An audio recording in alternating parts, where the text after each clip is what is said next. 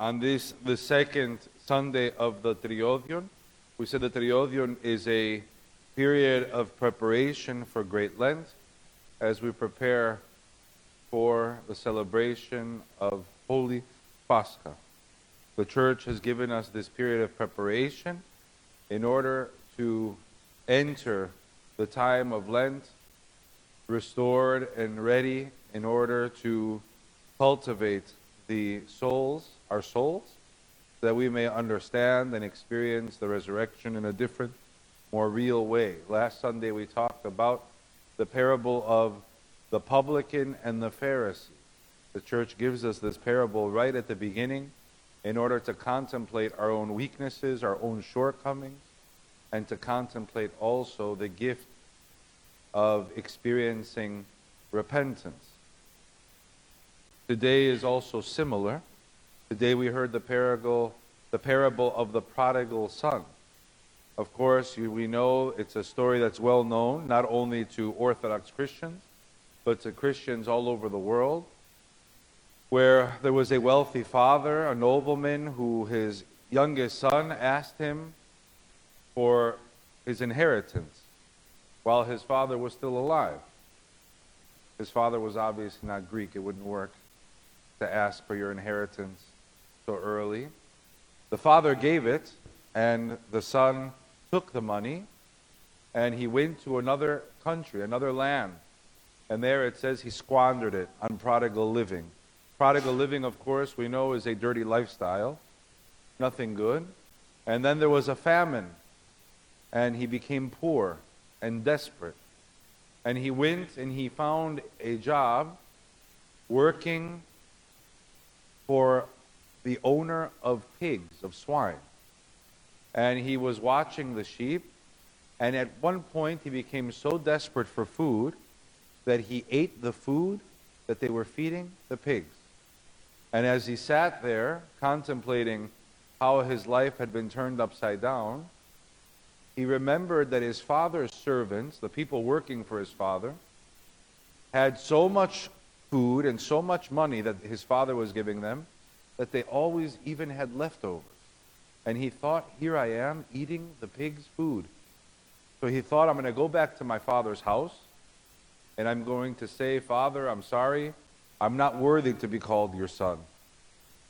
And this is what he did. He went back home. And the parable that Christ says has some very careful and important moments. One is, did the father reject him? Of course not. Even more importantly, where was the father? Was he in the window? The father was outside waiting for him. He saw him when he was still far away. And he opened his arms and he hugged him. The son fell at his feet. And he had the servants dress him in the finest clothes and shoes. And he killed the best animal that they had in order to have a feast. And this parable could very easily be called the merciful Father. The Father, of course, represents God. The prodigal, of course, unfortunately, represents us. That we are reminded today that we spoil the gifts that God gives us. That sometimes we're wasteful, we waste things. Sometimes we focus on worldly things instead of godly things. And he reminds us that we can always come home. No matter what we have done in our life, we can always come home. And God awaits us with open arms and is ready to give us everything. Now there's a second component to this story, isn't there? The older son, you remember last week when we talked about the Pharisee was the one that followed the law to a T. And yet he was the one that was criticized in the end. Because he followed the law, but he was eaten up by his own ego and his own pride. But he had done nothing wrong in his life besides his pride. He knew the law, he followed it, he wasn't sinning. Today, the older son was just like that. He had done everything right. And yet, when he saw that his father was having a party to welcome back his son, He was angry. He didn't want to go inside.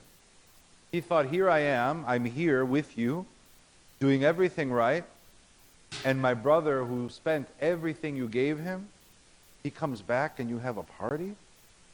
He was probably a little bit jealous and angry. And we are reminded today that St. John Chrysostom says, it's easy for anyone to cry with someone when they're crying. But oh, how difficult it is for us to be happy for those that are doing well, for those that are happy, for those that are wealthy and successful. And the son, the older son, was also having a hard time. Not because his brother was wealthy and successful, but simply because his brother had found his way home. We too will have the opportunity to see many find their ways home. And it should make us happy. The prophets say, blessed is he who is experiencing salvation, but even more blessed is he who is happy to see his brother saved. It's not an easy thing, but we have an opportunity to bring others by the way that we act and react to Christ. And today we are reminded yet again, take one more step forward to help one another experience Christ and to experience his resurrection.